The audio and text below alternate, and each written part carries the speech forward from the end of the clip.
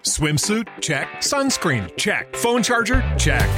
Don't forget to pack the 5-Hour Energy. It fits great in a pocket or carry-on, and the alert feeling will help you arrive ready for anything. Now get 20% off when you use code 5HETRAVEL at 5hourenergy.com. Expires April 30th. One-time use only. Not valid with other discounts. Remember, visit 5hourenergy.com and use code 5HETRAVEL to save 20%. Get ahead of the postage rate increases this year with Stamps.com. It's like your own personal post office. Sign up with promo code PROGRAM for a 4-week trial, plus free postage and a free digital scale. No long-term commitments or contracts. That's Stamps.com, code PROGRAM.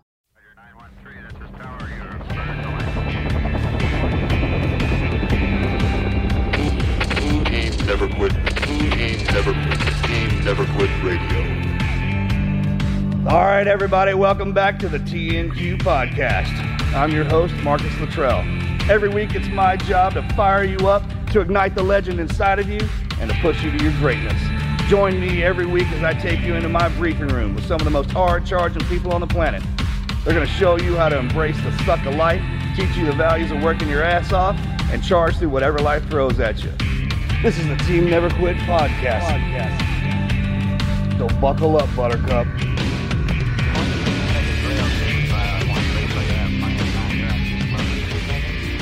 Welcome back to another episode of the Team Never Quit Podcast. Hey guys, if you haven't already, follow us on YouTube. We are so close to hitting 100,000 subscribers on YouTube.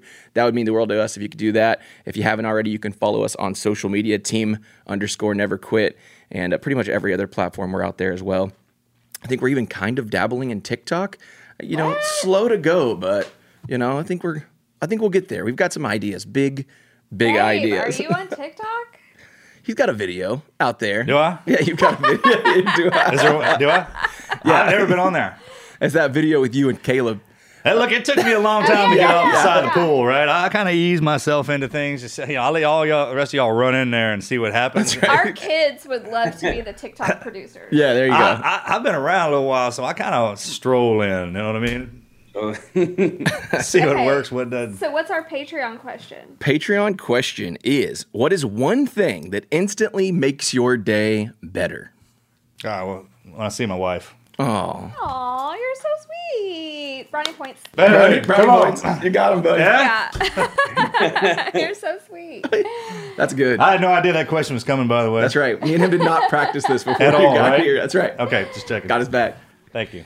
I need 2 witnesses on that, actually. Yeah, no. I second. we got a female, I second. too. Third. I second. Yeah, no. Right there? Okay, You great. didn't Great. How about you, Caesar? For me, it's got to be my family, 100%. I just couldn't live without them, and every time I see them, it brightens my day. Okay, I feel like you outdid me there because you brought everyone into the whole fold there. And you know what I mean? That's a great job, by the way. You did. Totally shined, by the way. Yeah. Totally shined in that moment. Yeah. Same. I mean, my family's everything to me. My husband and my kids. Even my Sweet, she outdid me too. Did you hear that? And kids. Forget the kids. That's right. You left the kids out. Yeah. That's a roll. Man. Y'all are so nice and sweet. Like, I'm thinking about like free snacks, free candy, an Amazon package. Of course you are. Those are the Andrew. things that brighten my day, okay? Wait, are you serious? Yeah. When I get some really cool gear in the mail and like I got a package with my name on it, because I don't get mail often, that brightens my day. Is it more like a pleasure than a brighten? Maybe so. I don't know for You know sure. what I mean? Because it goes away, right? Yeah. Oh, yeah. It's quick. Well, then that's a pleasure. Okay. Well, then So I've got a nothing to brighten your day means once you wake up and it's there. Should I be sweet? Should I be real sweet? admit it, When I see Kara. Kara, she brightens my day. Dang. I'm trying to All right. teach you something here, son. Pay attention, All damn right. it. It's on Patreon. Oh my It's on tape. gosh. Trying to help you. I've been trying to Trying. coach him for I don't know I've had how this long. kid 10 forever. years. It's been longer than that. He's been in the family since the beginning. Oh my gosh, that's great. All right. Well, that is a great Patreon question. Hey, if you guys didn't know, you can go to patreon.com/teamneverquit. That's where you can join us. You can ask your questions. You can hang out. You can get some bonus content, exclusive swag, all the fun stuff. But what you're here for is another incredible episode, and we've got one in store for you guys. Cesar Perez was an up-and-coming Hollywood actor. He starred opposite Daniel Radcliffe, yes, Harry Potter, and was experiencing exponential rise until a drunk driver hit him head-on and shattered his dreams. Through relentless support from his family and sheer determination, Cesar spends every day of his second chance at life striving to be the best possible version of himself. Welcome to the show, man. Appreciate it. Thank you guys for having me on board. Man, you bet. You bet. Like I said, I got a file on you and everything, so it's all official. But, thank you again for being on here. Yeah. So let's back it up. I mean, that's early in life. You were successful. Back it up even further. Where do you come from? Let me just start with that. We like to get like a whole picture. I did that whole of picture everybody. of all this, just so everyone kind of get an understanding, and I need it from you. So I need to know where you're from and kind of how you grew up. Yeah, we'll get to the nitty gritty. I was born in Santana, El Salvador, in 1993, and I think I was only there for 3 years, so I don't remember much. But we came to the U.S. in 1996. I think in El Salvador we were just finishing up a gruesome civil war, so my parents, they wanted a better life for us, and there wasn't really an environment to grow that back home. So we came to the U.S. and this country adopted us, and my mom always focused on making sure we were outstanding citizens in order to earn our rights to live here. And that's basically what we did all our lives. And because she always wanted to further her education back home, she made sure she put us in all the classes, and we got all good grades, and we were doing extracurricular activities. So they harp on that. Mm-hmm. Yes. I think we should stress that. I haven't seen otherwise, and I very rarely hear otherwise, the fact that that's not the case. Yeah. Especially with the kids. They're like, and I mean, so much so they're like, you get your ass in there and you better learn to be thankful because I get that. For immigrant families. Yeah. No, especially because she wanted to further her education back home, but she never got the chance. So she made sure we got like our hands on everything. So for example, when I was in high school, I wanted to get, into Spanish class because it would be an easy A, I didn't want to. That's not really fair that y'all get to do that, by the way. I feel like all the Spanish that we had to go through in high school, it was, I didn't learn anything. Yeah. I'm going to ask you that right now. Did you learn anything in there? No, because she didn't let me take it. I had to learn French. Never mind. So, you had to learn French. Oh my gosh. I had to learn French. And so now I'm trilingual, which is beautiful, because she made me learn French. She put us in ASL classes, which is American Sign Language. I was learning trumpet, bass, guitar lessons. And it wasn't just me. It was my sisters learning piano, cello, violin, viola. And then we would go to art lessons and then French lessons. And then I would go to soccer. It was like another school day after she picked us up from school, which at the time was rough. It was hard, but that was literally what she wanted, and it's made us better for it. Like, it opened so many opportunities. All right, I asked that too because I'm raising kids. So every time I hear from kids, they're like, "Hey man, my mom pushed me, my dad pushed me. They were all over me, maybe do this, this, that, and the other." They always say, "I'm thankful for it." Yeah. I never hear the other side of that. Right? There's no, my parents, they didn't make me do anything. I'm so glad. I never hear that. So I was like, I wish they would have made me do something. You feel the same way? No, I mean, yeah, like I'm thankful for everything she made us do. Right, yeah. And taking us, down that path. Even though at the time, to be honest, like I wanted to just hang out with my friends. I wanted to just go party or whatever, but she always picked us up. And it was heading to bass lessons, classical guitar lessons. And at the end of the day, like I don't know where I'd be if she hadn't been like that with us, So I'm grateful. I think Are your siblings like that too? Oh, 100%. 100%. In fact, my sister, she just had her baby 3 years ago. And she is already starting him in music lessons, teaching him violin and stuff, because she realized the effect it had on us and realized how my parents raised us. And she kind of wants that for her son. So it's kind of like now my parents had the blueprint and now she's trying to follow it. That's awesome. I love that. Well, they leave out the part where it's like, hey, we want you to play these sports when you're young because when you get old, you won't be able to run and do it. Like, you're going to be busted up. Hardly get up out the bed. You know what I'm talking about? I mean, it's like, yeah, you won't be a professional because those guys girls are special, right? So we get to have fun playing sports while you play it when you're young because when you get old, you'll have plenty of time to hang out with your friends. You'll have plenty of time. That's true. That's true. You know what I mean? They don't ever say that, though. And if you're logical, I feel like back when I was a young kid, if my dad would throw some logic on me like that and say, hey, look here, man, I'm just trying to hook you up. Get this done when you're a kid, because when you get older, you won't want to do it. Well, and learning anything, like learning a different language when you're older is almost impossible because your brain is so, set in its ways. Like, for me, it is so hard to even learn Spanish, and everyone around me speaks Spanish, and I want to learn. I know all the words. I just can't put it in a sentence. Sure. The biggest scam is having Spanish class in school. Yeah. I've never run across one person who's like, I learned everything. No. I took Spanish. You need to send them out in year. town to work with Spanish. That's all you do is hear it. And I made A's in all my Spanish classes because it was really just vocab words. Yeah, I know all the vocab words, but I don't know how to put it in a sentence. So like conjugating it. Yeah, right. I hit me with the vocabulary letters. You know, don't come at me with the.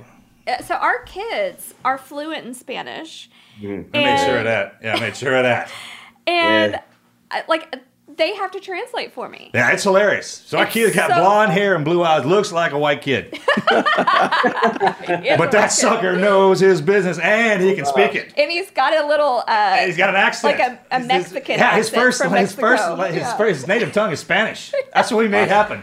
Our nanny would speak It's Spanish. hilarious. I mean, I'm training him to be a James Bond ninja, freaking Jason. I mean, he's going to be a badass. It's so funny because he will translate for us. He said he translated for somebody at the camp, too. You can ask him to do it, he'll be like, oh, I don't know it. Yeah. And they know sign language, a whole bunch of stuff. Yeah, same thing. Yeah.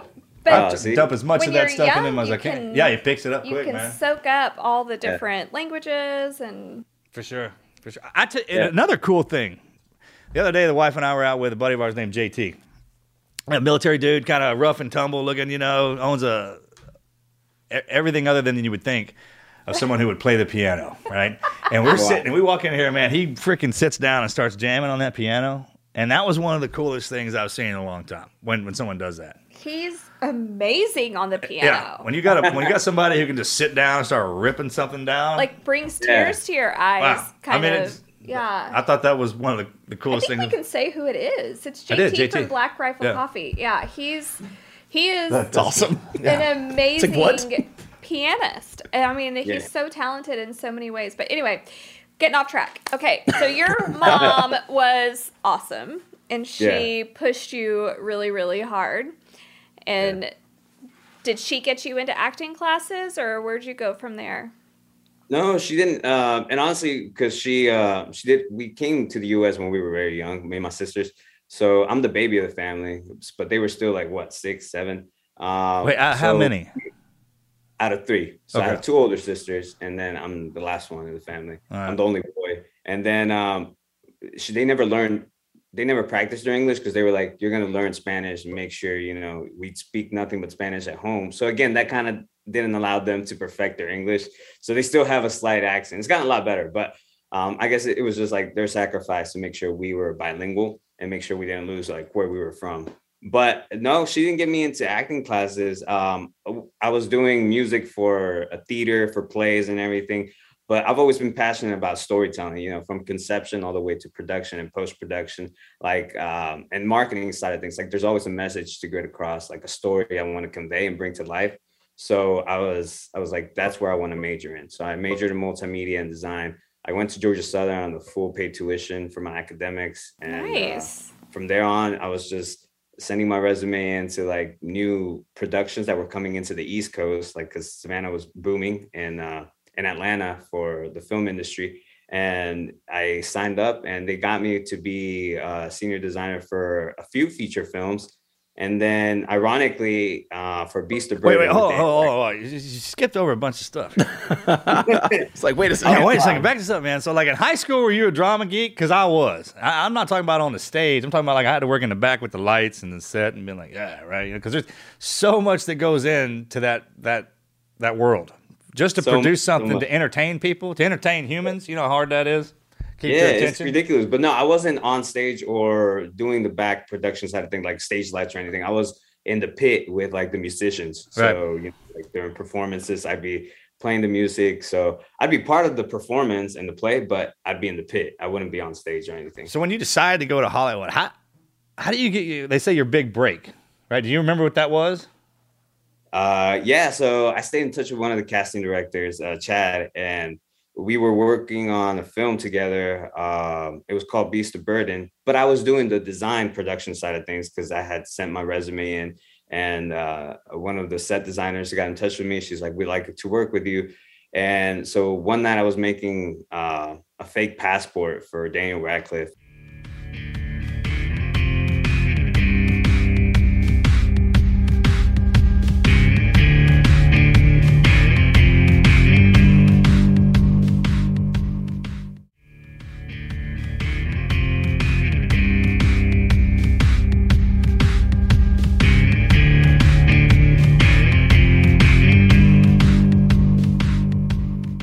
Yeah, good for you. Oh, okay. No, No, for the movie. Yeah.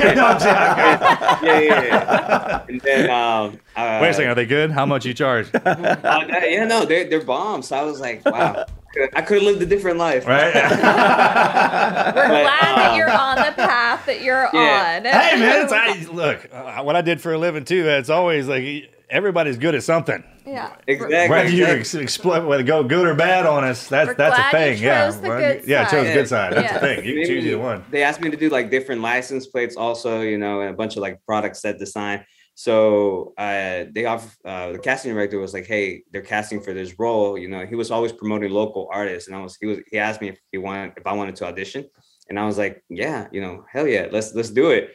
And I honestly wasn't expecting much, but again, the fact of the production side of things and also trying to bring a story to life, I gave it my best shot. And if not, then I was still going to be part of the production, but on the art department.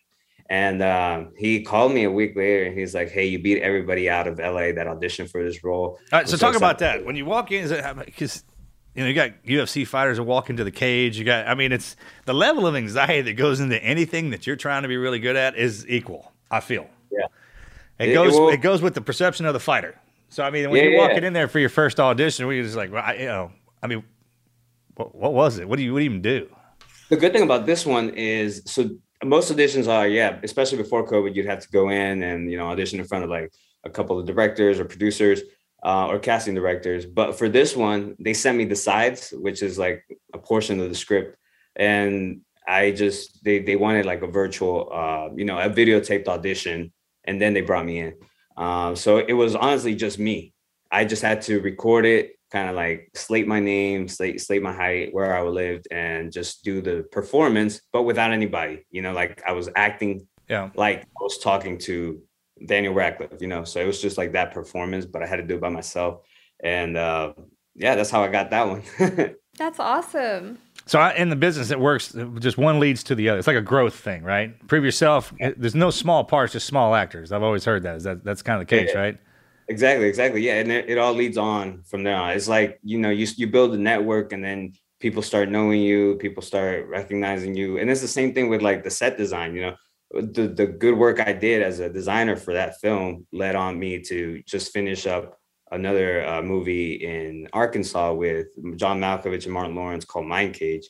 And that was just because they loved the work I did, so it's just word of mouth from then on. Oh, it's its own world. Yeah. There's a reason why we call them the stars up there. And it's the city of angels. It is its own world. That was some of the best times of my life when I was up there.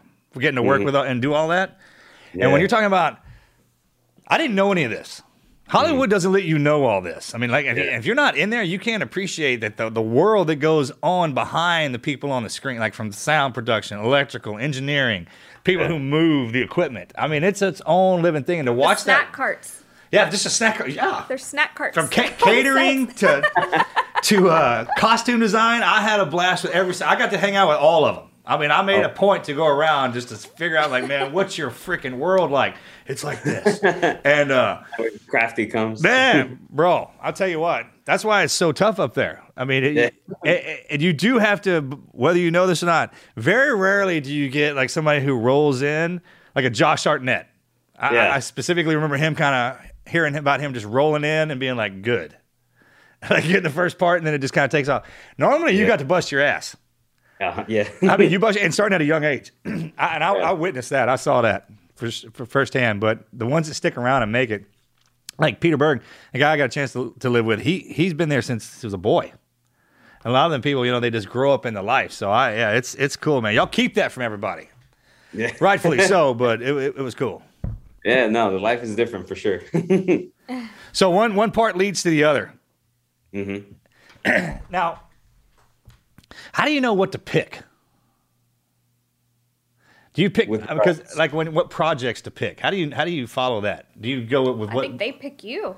Yeah. Well, at first, man. At first, but then afterwards, when you get, at first, especially like when you're trying to make it, like when you're just like for me, when I first got my first role, my first break or whatever, it's like whatever your agent sends you, whatever opening is in that you would fit. You know, maybe it's not something you particularly. That's what I'm talking about right there. How do you know that, like, hey, I don't know if I should do this because 20 years from now, if I'm an A-list and this thing comes out, I mean, what are we talking about? Right? Yeah. But at first you gotta just go for it. You know, like for a couple of these roles, like it might not be appealing to you, but if to make a name, you know, and to get more work, you gotta go for it. There's no stopping you at that point. And is it as I've always wondered, I mean, I kind of felt like this, so it's a big place, but it's a small community. Meaning if you do well and you're kind of in the beginning, that a lot of people were like, how am I going to get my name out? How are people going to find out? It just happens, right? I mean, by word of mouth down there, people talk. And they're like, hey, this person gets this part. And I've watched them, a lot of the actors say that. Like, man, I was just kind of sitting around, dude. And they hollered at me and said I did good here, which I didn't even think that I did. Yeah. So it's like you could start, you know, as a background artist, which is what I did, you know, like to get on stage, or I mean, not on stage, but in front of the screen, like kind of get an idea of what it would be. But it doesn't always work out that way. You know, it's not because you were an extra or you were a background artist, then you're going to get your break or anything. So it's really, it kind of depends really on where you are. Hopefully you're at the right place at the right time. But then also it's just, that was my passion, you know, just bringing the story to life. Like I would have been okay if I was just doing the production side of things, because I would be part of bringing that message across, that story to life, which is what I was passionate about. Oh, sure. Yeah, that's what I was going to ask. Do you prefer more of the set design and the design, the behind the scenes aspect to that, or actually being in front of the camera? It has its different beauty, like just being on screen also, because I see it now also from the director perspective, right? Sure, like what his imagery is, like what he wants this scene to look like. And also you got to repeat every scene multiple times to get the different angles. So I'm like, okay, I know what he wants now. But also with regards to the design aspect, now I'm pretty particular about if I'm creating something that's going to be like a hero image in the film, I always kind of put like my little initial in the bottom. Like there was a pharmacy. All you artists do that. Yeah. All of y'all do that. Y'all hide that stuff in there. That's awesome. That's a little secret y'all keep away from everybody too. It's brilliant. It's brilliant, man. Some of y'all do real well with that. Yeah, I love that. Yes, it's been great. So you're kind of in this up and coming role, getting these gigs or whatever, and then what happens next? Yeah, so I was flying high at the beginning of 2018. So at the end of 2017, I was doing great. I was working at Cox Media Group in Atlanta.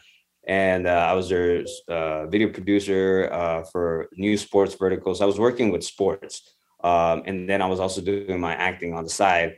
And I had another audition for the start of 2018. I think it was for Venom. And then I grabbed my family close at the end of 2017. And I told them, hey, this is all I've worked for, you know, like we're about to have a big year in 2018. I couldn't be happier being close and surrounded by the people that I love. And 2018 came around, and January 12th of 2018, I was driving down to see my girlfriend at the time at college. And then I was going to go to Savannah to see my family. But a drunk driver driving westbound on eastbound lanes hit me head on going over 70. And then he spun me around, and a big rig going over 70 hit me head on as well. And that's when my life went black. And I don't remember anything for the next 2 weeks. Oh my gosh, I couldn't imagine. That's one of my biggest fears, driving, is just some rogue car. On the wrong side? Yeah, on the wrong side. We live in a rural area, and so there's no median or anything. And I'm always so scared that when we turn a curvy road that there's going to be something in our lane. It's just one of my biggest fears. No, and it was a Martin Luther King Jr. weekend, so it was a long weekend. Yeah. And my mom had told me not to come down and visit her because she's always scared about driving on highways and everything. So she was like, "There's probably bound to be drunk people on the road." But I didn't listen. I had driven down I-16 like hundreds of times. So I was like, "I got this," but I didn't expect any of this to happen. Gosh. So what it looked like when you were driving down, they were coming at you. They just in the opposite lane. Is that what you? Was it? Did you was see it two lane or 4 lane split, or how'd that work? There's 2 lanes, the median. Right. Yeah. Westbound. But no, the car in front of me veered drastically. Oh, okay. left, So check. You had something all in front of you. Yeah. Oh man, yeah. Well, that's how you know you weren't behind. I'm kind of upfront about this. That's how you know God steps into your life, puts you on a different path, right? The way you just explained that scenario and the way that was set up, you could have done nothing. Yeah. You're along for the ride. That's how you know. Something in front of you and something coming down, a 2-lane split road. No. Right? So this is what makes you stronger. There's only one way to get you this way. Right? Yeah. And I after going through a lot of stuff that I went through, it kind of came to me and was like, hey, man, we picked that for ourselves. That's how freaking tough you are. Yeah. Like I had to go through my stuff because I picked it for myself just to test myself because you don't get battle weakened, man. You get battle hardened. Exactly. And I've seen enough of that kind of stuff go down. When you explain it like that, oh, man, there was something in front of me. I had no feel. He was like, dude, are you kidding me? It wasn't like you weren't paying attention. It's like you were running your line. That's it. Yeah, I tried to veer right at like the last second, but it was too late. Because the car in front of me almost hit them, but I was the one to take the full blow. So when you were out for 2 weeks, you remember any of it? No, and the thing is, the paramedics say I coded on them several times. Oh, nice, good for you, man. You went all the way down. Yeah, so I went all the way down, and then well done. Most people don't come back from that. Yeah, no, and then I coded again once I got to the hospital, which is why everybody was amazed because they're like, coding after a brain injury, like normally you can't come back. You normally don't come back. Sure. And I think I came back like 5 times. Well, so, freaking hardcore, brother. I don't remember the accident, which I don't have that trauma, to drive again or a flashback. And then I don't remember when life left me, if I, saw anything or if there was a flashing of my life or anything. So that part of my memory is dark.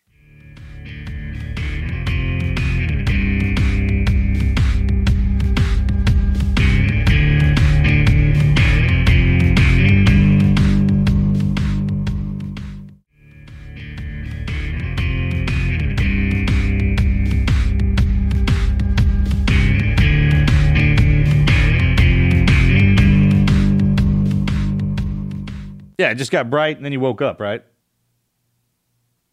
And think about that too. The fact that you don't have to remember that part, That's a blessing. Yeah, it is. I mean, that's a freaking blessing.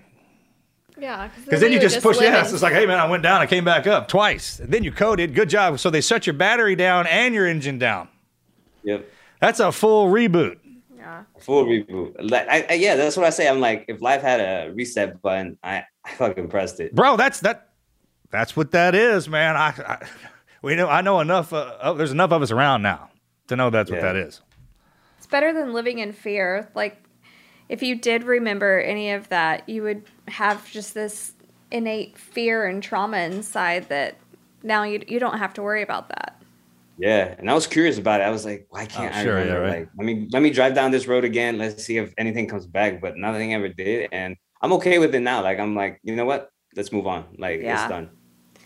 So what was your physical injuries other than, obviously you've had the brain injuries. Were any bones broken or anything?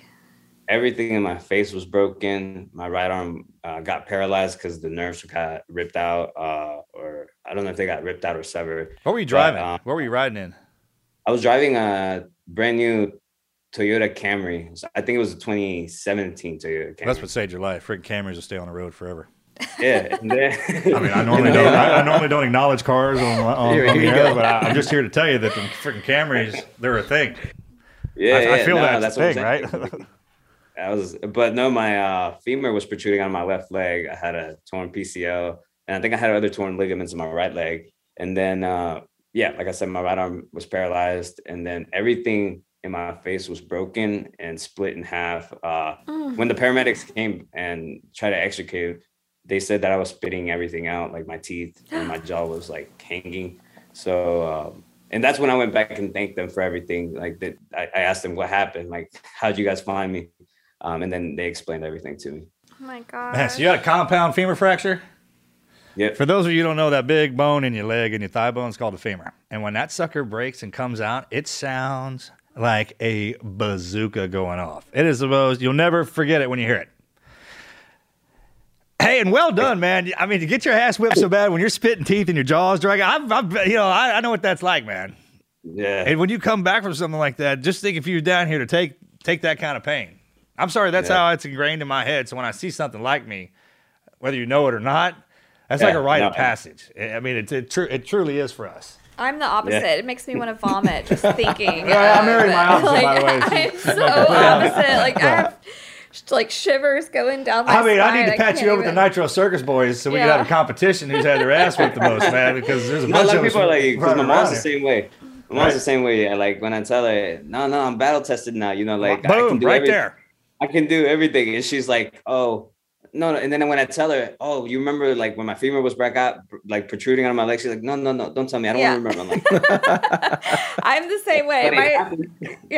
I cannot hear the details. I mean, Marcus has been through enough and it all just grosses me out so bad. I'm like, okay, we don't need to talk about it. That's why I get so excited when somebody walks in the door I can relate to. I'm like, hey, remember that? How bad that freaking hurts? What was it like when you did wake up? I mean, did you at that point have any idea where you were at or what was going on? No, because I woke up I was conscious at some point, but not that I remember. Did they put you in a coma? I'm sorry, did they put you in a coma or did you go into one? I want to say it was an induced coma after they stabilized me. Right. But I don't remember. I'm not 100% sure. And then I woke up when I was already at Shepherd Center, that I was conscious and I could actually remember. And I couldn't move my right arm. So one of my friends brought me a white erase board to see if I can move my left hand. And then I learned how to write with my left hand. And the first thing I wrote was, where am I and how did I get here? Because I didn't know. Yeah. I didn't recall, I didn't remember anything. And then slowly things started coming back and I started piecing pieces together to kind of formulate what was my life now. That's so crazy. How long were you in the hospital? 3 months. My gosh. That's almost long enough. Yeah, that's when you're like, when you start getting tired of being in there. Yeah. You know what I'm talking about? It's like, yeah, it's pretty cool, but not, and then afterwards, it's just kind of like, we don't people don't talk about that, man. And this isn't on the hospitals, but like if you go see your buddy and you got to stay in the hospital, getting checked into the hospital is one thing. Going to visit and hang out and trying to sleep there, that's why the beds are so uncomfortable. They don't want your ass to stay in there. Yeah. You know what I'm talking about? Like they even get tired of us being in there. I know exactly what you're talking about. But it's nothing on them. I get it. I truly, I spend a lot of time in the hospital. I mean, we're real close, me in the hospitals. But there are times when I'm laying in there, I'm like, man, I wish I'd donate a lot of money and get these beds comfortable. But then, like, you don't want them comfortable because you don't want my ass staying in there. Oh. Yeah, but that's the whole reason why they're like that. Exactly. That's the whole reason. They will never say that, but that's the reason. Yeah, I saw pictures of like my family and literally they were sprawled out either on the floor or like laying on two beds. Like it was so uncomfortable to even just look at, but they never left. And, for that, I'm here. That's how you know someone loves you. Yeah. That's the only way you can test it is if your ass is if you look up and you're in the hospital and you look up, whoever's in there laying around like that, that's your partners. That's true love because that is pure misery. Marcus had a back surgery when I was like 8 months pregnant. It was awesome. He, the room wasn't meant for guests. It didn't have a chair or a bed or anything. And I slept on the floor, big belly pregnant, for like 4 days. Yeah, they put me in those special guarded rooms. So I tried to get out of the bed. Yeah. I think I remember doing this. And I was trying to give her the bed. Yeah, he tried to give me the bed. I'm like, sweet. Stop. I don't remember that, but I'm pretty sure I did it there, right? No, he had a surgery where they went in through his stomach and his back to put a cage. Oh yeah, they fillet me now. It's great. I got right. Yeah, oh yeah, I'm with you, man. I'm here with you, man. Yeah. And I slept on that floor. Pregnant. Right. That's how I knew she was ride or die hardcore. Belly pregnant. There's a couple of tests she went through where I was like, "Mama, freaking hardcore, man." Yeah, it's ride or die. Oh my gosh. Okay, so when you were in the hospital, what kept you going? What made you want to keep fighting? That's a great question. Yeah. Was your girlfriend around? You had just visited her? Yeah, so my brain injury, it's hard to explain to somebody, what a brain injury is unless they've gone through it. And I know everybody's different, but for me, it was like a scratch disc. Like all I remembered was I was going down to see my girlfriend, and that's all that I was kept replaying. I kept replaying. So for me, like if I loved her before, like that exponentially grew just because my emotions were running rampant. And she was the only thing I wanted. And partly also because that was the one thing of my life that hadn't changed, supposedly, right? Like I wanted that to stay the same, because all I could see was her, right? Like my family was there, and so they stayed, and that stayed the same, but I just couldn't see it because of my brain injury, and all I focused was on her.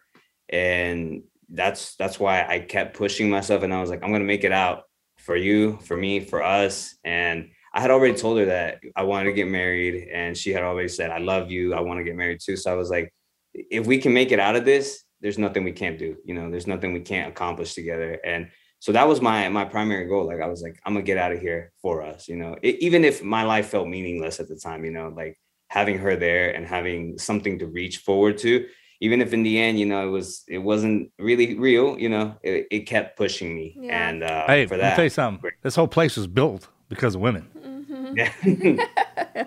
I mean, we'll do anything to get that done. Go through any kind of hell to keep. I get that. That's I know exactly what you're talking about. Yeah. That feeling that comes. I know exactly what this is, and it's an insatiable appetite. Yeah. But your willingness to just do whatever to make it, to keep them online, even if they're not around. That's a special whatever that is they throw on us, man.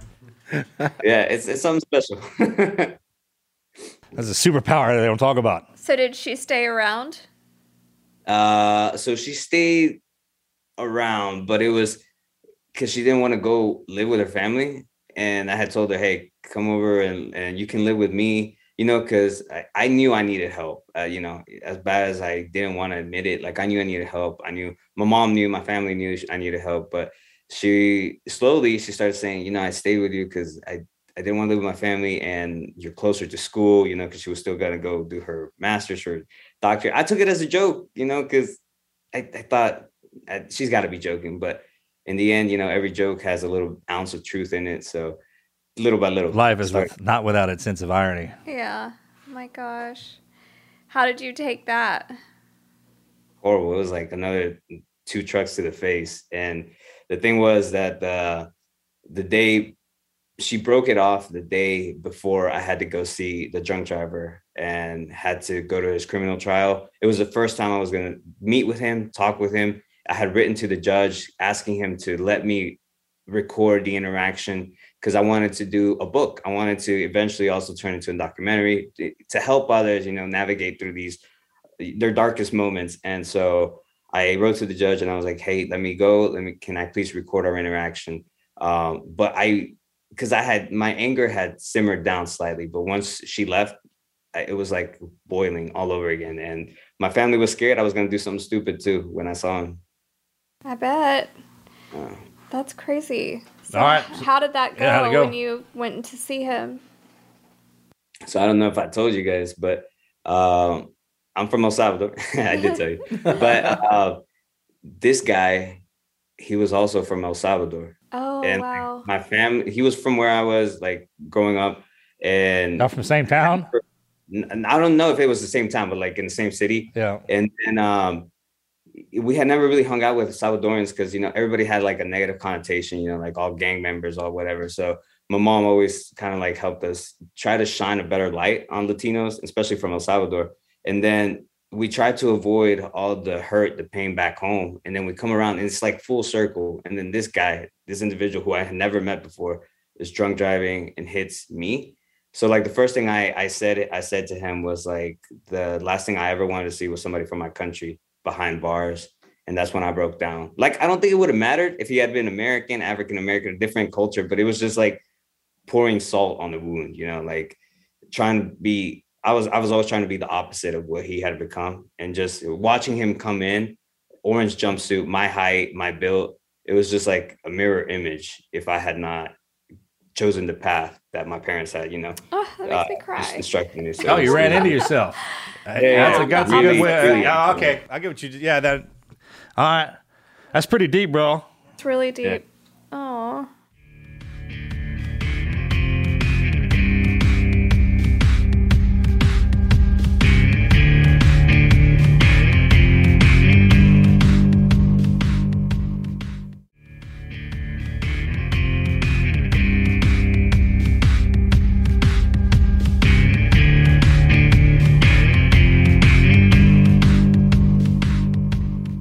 Did the judge let you record that interaction, or?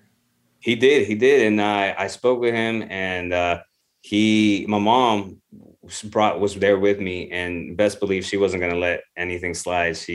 When I broke down and I couldn't continue because I was crying nonstop, she pulled out some pictures she had brought of me before the accident, and she threw it on the table in front of him. She said, "How do you give that back to me? That's my son." And then he started tearing up and speaking to her in Spanish, which his attorney didn't know any Spanish, but he kind of let it slide. He kind of let us speak, which for that I'm grateful. And he just said, "I have 2 daughters and I would hate them just like you do if something like that happened to them because of me.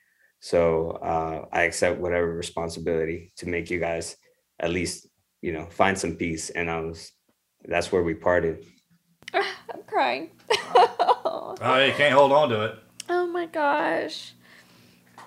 Well, at least he owned up to it.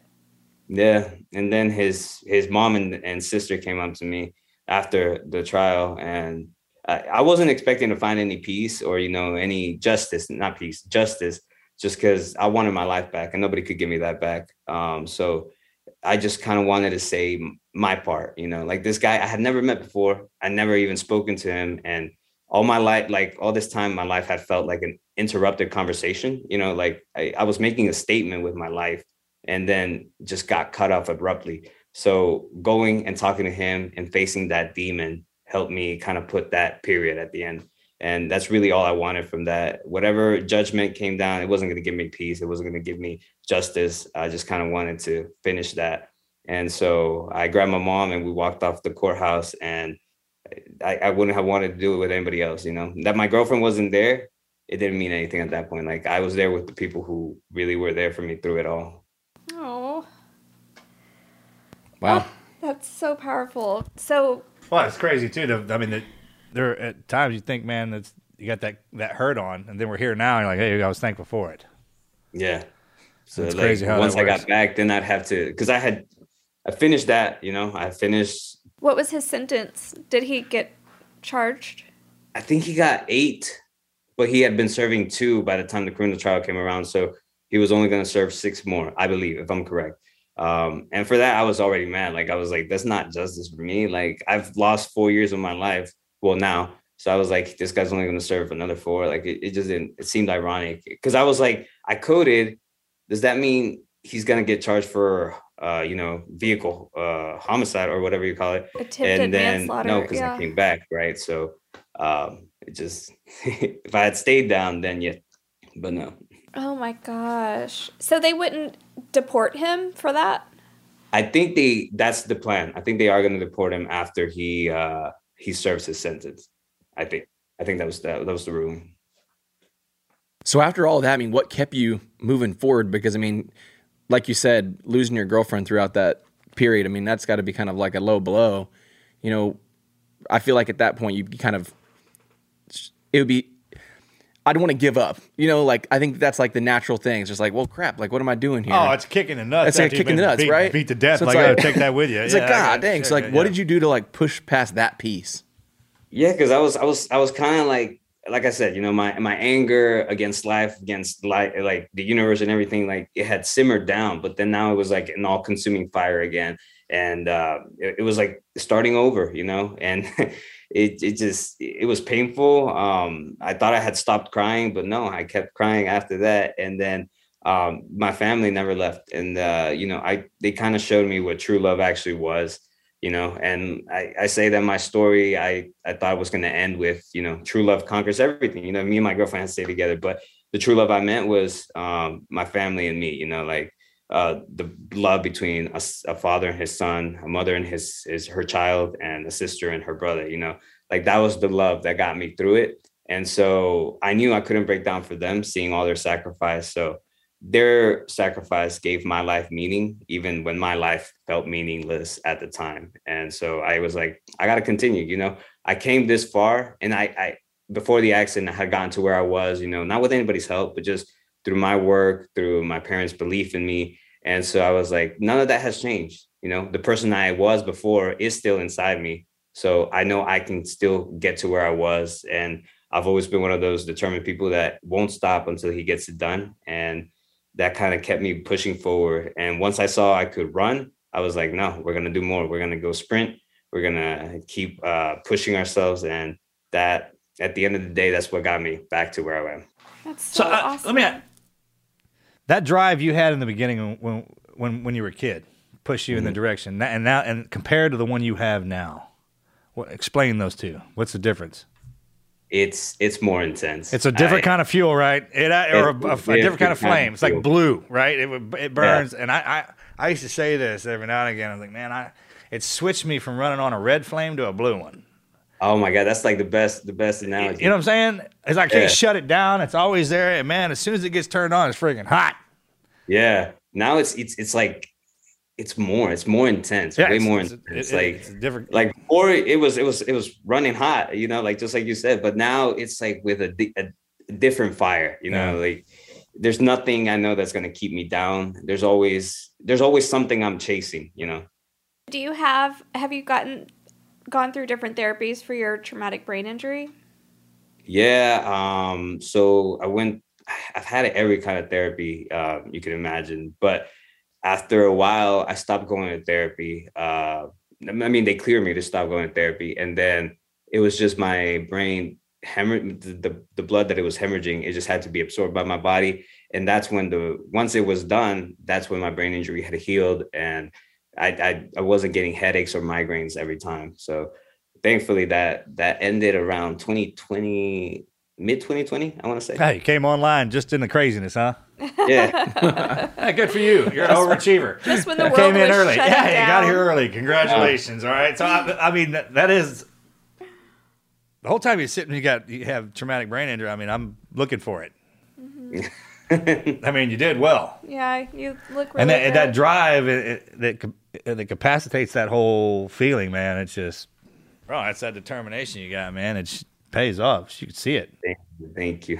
So when did you decide to write the book? The book, I got to give credit to Mama Perez. Perez. Yes. It's a real thing, man. They don't like it when you don't say it right. It was her idea. And for her, she never thought it was like, you know, like I was going to publish it. Well, she never doubted that I would, but that wasn't her intention at first, right? She just told me to start writing everything down. Just when she saw how angry I was, how frustrated, depressed I was, you know, just with life, God, everything. She told me to sit down and write it, you know, just write down all my feelings, all my emotions. She thought that eventually I could turn it into a book, but for her, it was more like it was going to serve as a catharsis, I guess, for my broken soul and just kind of help put the pieces together. That worked? And it worked. It does, worked. right? Little by little. Yeah. That's the same thing happened to me. Oh, really? He writes everything down. Yeah. I write every day. Or, you know what? That's probably an exaggeration. I probably write every other day, sometimes every day. I'll journal, write something down for sure. And you've heard this over time. I remember when I was a kid, I was like, hey man, if you keep that stuff in there, it'll stay in there. If you write it down, or if you speak it out and openly talk about it, it comes out. Yeah. And you instantly feel better. Mm. You can capture that weight and keep it in there. Yeah, but if it's still rotating in your brain. Yeah, you need that. That's what that means. Yeah, you have to let it go. You gotta let it out. Yeah, that was something I didn't do before, right? And nobody knows that. No one tells you to do that. And I had heard it, but I hadn't tried it, you know. And because before my accident, like I didn't need it. Like all my emotions were kept in check. That's right. Like I would work out, I would go write some music. There was no time where I was like feeling any emotion, you know, like that I couldn't control. But now after this, I couldn't go work out. I was basically motionless. I couldn't sing. My mouth was wired shut. You know, like I couldn't do anything. So it was like the only thing I can do is kind of help put everything on paper, and not even on paper because I had to type it with my left hand, but it was just putting it down, putting all those thoughts, all those feelings down. And then after my girlfriend left, I was like, no, I gotta write this out. I gotta get this out of my chest, off my chest. And speaking with my mom helped, but also putting it down on words and on paper, like it just helped me heal, you know? A lot of my therapy when I got back is I would rewatch the movies that I grew up on. They kind of got me the way into where I was supposed to be. And if I got hurt and when I would get injured, I'd go back in there and rewatch them. It's almost as if, and this is one of the best parts about having the actors and the stars around, and the people on the in between, because they'll write out what they see in us and they'll write those stories out. And if you can watch yourself or watch somebody doing that, It alleviates a lot of stress. For whatever reason, when we can watch our counterpart going through something and be like, oh, I can do that. Or oh, it looked like that, or this, that, and the other. It's like I said, it's kind of lethargic, but it's also therapeutic. It's an in-between. Yeah. But eventually it clears everything out. So you mentioned you were mad at God during this whole process. Did you ever get over that? I did, but it was a long time. It was a long journey because I guess the whole time the question, and I'm sure everybody's asked this, when something bad happens, but for me, it was just like, why me? Like why? I wasn't doing anything. I wasn't even having fun. I was driving. I was just driving. And like, why me was the thing that was constantly on my mind, and not just mine, my mom's, my dad's, my family's. So I knew I wasn't the only one having a struggle with my faith at that time. My mom was going through something probably even worse, just because everything she believed in, had been basically broken, just because all she ever asked for was for God to take care of her family, and her children. She lived and died for her children. And so she didn't know why, the same reason, like why me? And so little by little, I started seeing that I wasn't alone, on this ride, on this journey. What happened to me was unfair, but I survived. And I figured as long as there's some breath left in me, I still have the possibility to live a beautiful life. And despite all the trauma and scars, and that's what I told the drunk driver when I saw him, I was like, it's what the decisions you make that matter. And so take responsibility for what you want. For what you did. And so I was going to take responsibility of where I was and where I wanted to be and get myself there again. So did you get the answer? Why me? I you want me to tell you? I'll tell you what I think. Go ahead. Are you ready? Yeah. Because you're the one who was supposed to take it. You're the only one down there that could have done that. Yeah. And come out with the fortitude to turn it back around for something good. Yeah. Why not you? You were the one that was designed for it. Yeah. That's how that works, man. It's like I wasn't doing nothing wrong. Yeah, because you're a great guy. You're the symbol and the light for that environment. There has to be something for someone to look, for people in that environment to look to. Who more than someone who's articulate and can take the pain? And I get that drunk driver's like, man, who's the one that had to carve you up? Hey, I still think about the ones that had to carve me up. Yeah. And I look at it, man, I can look at it a bad way as they beat me down, or I can look at it like they cut me up into this. Exactly. They cut off the excess, and this is what came out of there. Well, and how I look at it is like God was showing you had this intense idea of what you thought love was. Mm. And coming out on the other side, you realized what you thought love was with your girlfriend was absolutely not love. The love was really always there with your family. And that's God's love. They showed you God's love. She wasn't showing you God's love. Yeah, 100%. And that's where I'm at right now. Like I realized that I was the only one that would, well, I don't want to like toot my own horn, right? But I'm saying like I was made to, take this and. Oh, we'll do it for you. Yeah, you were made. That's why I show up. Yeah. If you hadn't figured that out yet, all right, that's what I'm for. Yeah. I recognize it when someone's had their ass whipped for God and country, man. Whether you signed up to be in the arena or not, just being in here on earth signed you up for that. And we never know what it's going to play out, how it's going to play, which one we're going to do, what role you're going to pick. Well, and we always have free choice. We have free choice. God gives us free choice. And so we can choose to sit and waller in anger and confusion and fear and all of that, or we can choose to believe that he has a purpose for us, even though we don't know what it is at that moment. Right. But we can use our situation to help people that might be going through something similar. And that's what you're doing with this book, is you're wanting other people that have been in bad circumstances to see you can conquer this and you can fight to live. And who cares if you lose a girlfriend? Who cares if, things might be a little different or whatever, but you still come out stronger on the other side. Yeah. And like for me, like the whole aspect of me being the one to take this, like a couple of people that were driving behind me got in touch with my sisters in the hospital, and they were like, we were riding with children in the back who I don't think would have made it if we had gotten hit. Well, there you go. Afterwards, I didn't even know that. You're definitely looking for your answer. after they told me this, I was like, no, I though it sucks that I took the hit, you know, if in the end I help save a life or I help save somebody, then, you know, it's worth it. It was worth it, you know, and thankfully I came out at the end, you know, and now I'm unbreakable. That's you know, it's kind of a straight gate to heaven. Save some kids. Yeah. right. I feel pretty reassuring walking around down here now, knowing you got that merit You got a badge. free pass. Yeah. What am I talking about? Yeah, right. You know, Yeah. oh, well, who is this guy? What are you even talking about? And you got a blessing along with it. Yeah. Oh, that makes me cry. That's awesome, man. Yeah. Well done. Thank you. Well, thank you're you. welcome. All right. Yeah, no. How all right. Tell us where people can find you and how they can follow you. Yeah, so I'm you've got still this putting your book- story together in my head, man. Yeah. Well done. But the way You've that got this book now, and where can people buy that? And They can buy it online on Amazon, Barnes and Nobles, Books A Million, anywhere online. Amazon would probably be the easiest just because they're so quick. And then they can find me on Instagram, Twitter at Cesar Perez Fit.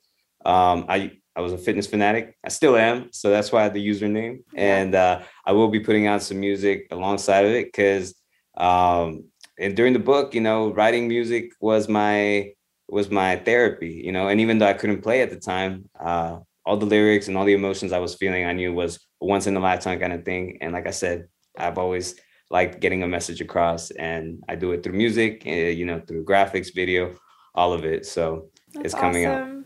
I love that. Bless you, brother, man. Thanks for coming on here and being a part of that. Thanks for doing that. Thanks for taking it and turning it around in a good way. I mean, it's always it's something to see y'all.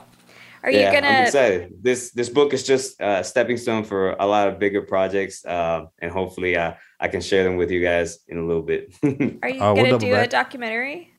That's exactly what's on the books, on the projects, and I just have everything, you know, like my family and everybody like documented everything, which I didn't know about, but now I'm grateful for it because now I can like put my journey together. Like this is a movie script in itself, you know.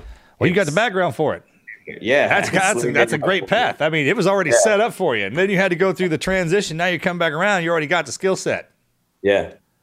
Well, So give I'm your excited. mom and your sisters a hug from me. Yeah, keep us because posted too, and those are my kind of people. we'll let everybody know. Yeah. No, thank you guys for having me. Truly, it was a blessing. And they share the same last name. You don't think that they're related? Well, I'm sure DNA wise, They say it the same way somewhere. I don't care how far back you go. I'm just telling you that's I'm pretty that's sure the thing. there's That's, like 3 million Pettas. They're in all related. Texas They're alone. all related. they're all related. That's why we got last names. I can't stress I that used to enough. think our last name was so cool and so unique until I realized, no, there's like so many millions. Y'all are part of that big family. That name's even in the Bible. I mean, in Texas alone, like it's a very common. Yeah, they're everywhere. I love when I run Latino. into them because I'll yell at them now. I'm like, "You're my family. You better get your ass out of." They're probably cousins. We're probably cousins. I said, "We're cousins. You're my cousin. You better get your ass."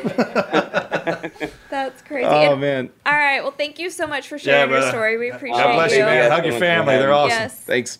Thank you. Thank you. Take care, guys. All right, bro. Bye.